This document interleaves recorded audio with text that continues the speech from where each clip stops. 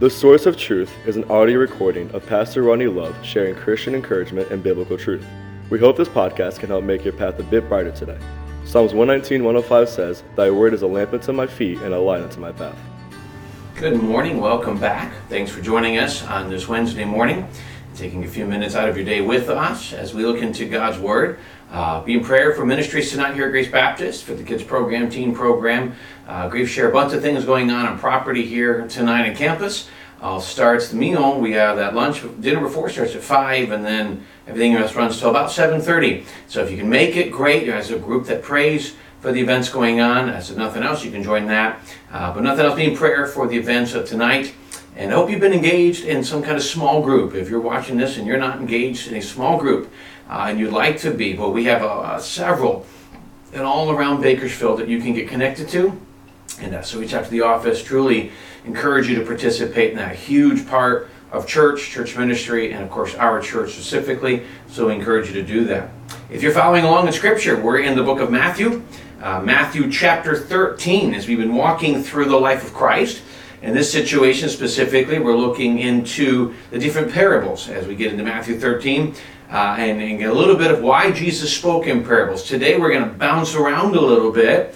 Yesterday we kind of skipped a parable to explain another, and today what we're going to do is go back and kind of explain those, and we're going to walk through and explain those different things and continue. Let me make sure I'm on the right verse here. All right, so we're going to be in Matthew chapter 13 and verse 31. We're going to go back to the parable of the mustard seed. So guys, in verse 31, another parable he put forth to them, saying, "The kingdom of heaven is like a mustard seed, which a man took and sowed in his field, which indeed is the least of all the seeds. But when it is grown, it is greater than the herbs and becomes a tree, so that the birds of the air come and nest in its branches."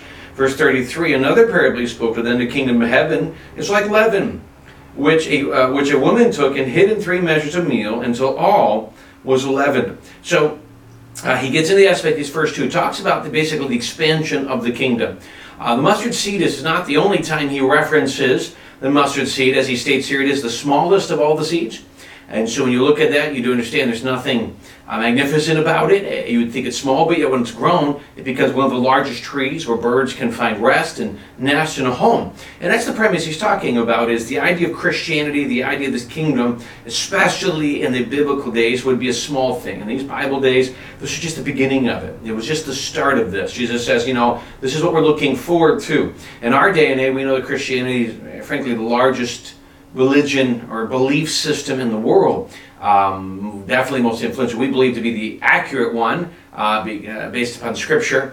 But it is, Jesus, there's a lot of people who want to debate or whatever on who he was. The Bible simply says he is God, the Son of God.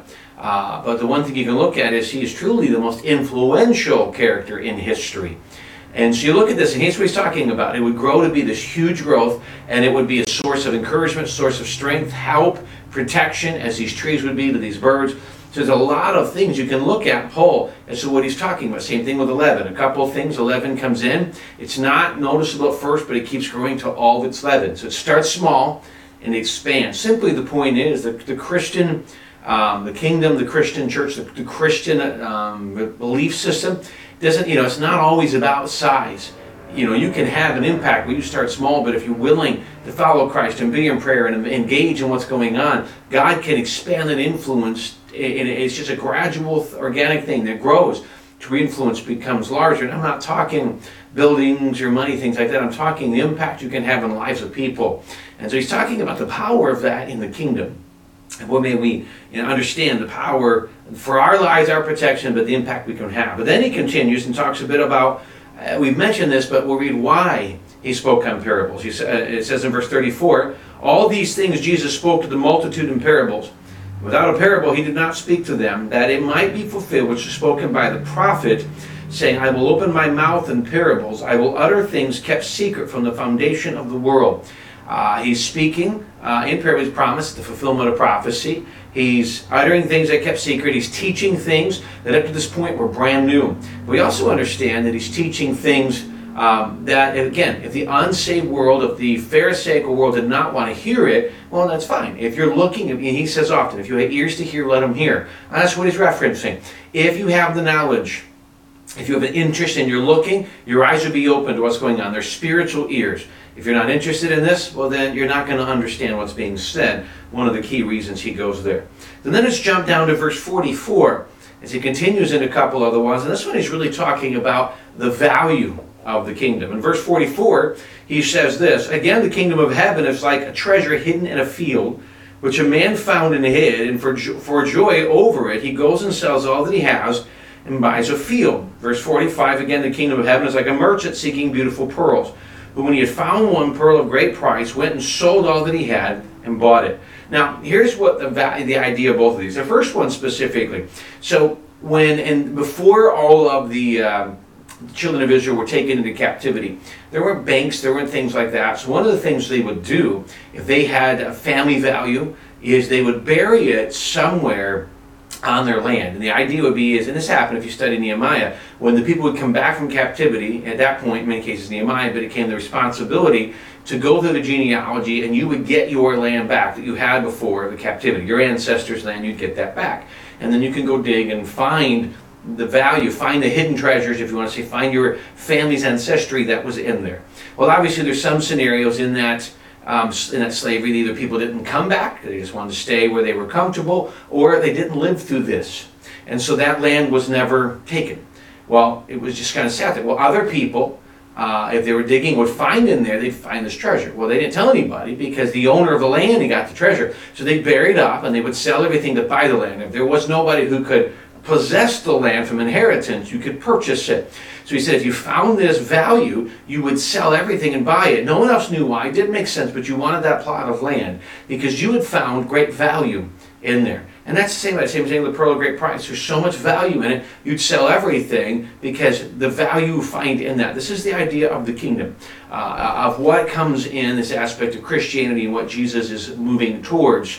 And it's the idea, the value in it is amazing, and it's worth sacrifice.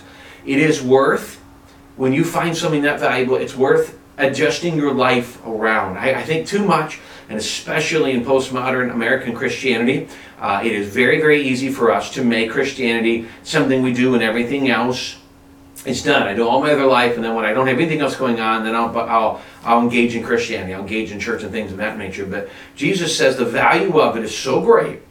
When you think about eternity, you think about souls, you think about your family and the investment that this can have, that you will sacrifice these other things. You will place them at a lower value than this, and you will engage. You will engage for yourself.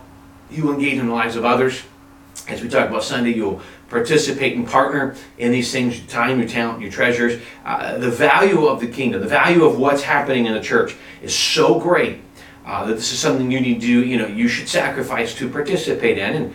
And, seek ye first, he says in Matthew, seek ye first the kingdom of God and his righteousness, and all these things will be added. That's the idea. We go to think, considering Christ, the kingdom, and all those things of greater importance.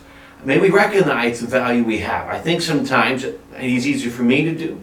In American Christianity, everything is still to this point relatively easy when it comes to Christendom.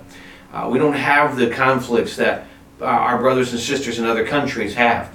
And in that case, sometimes it just becomes easy to kind of just make it a secondary thing. May we recognize the value of what we have in Jesus, and may it be something that we focus our attention on, be willing to set the other things aside to place this at the highest priority in our life. Thanks again for joining us today, giving us an opportunity, give me an opportunity to be part of your day. Appreciate it. Hope you had a great day. Hope you have a great day coming. Pray for it again tonight.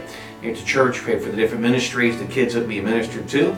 And hope you stick with us as we continue through this week. Hopefully it's an encouragement to you. Thanks again for joining us. We look forward to seeing you again.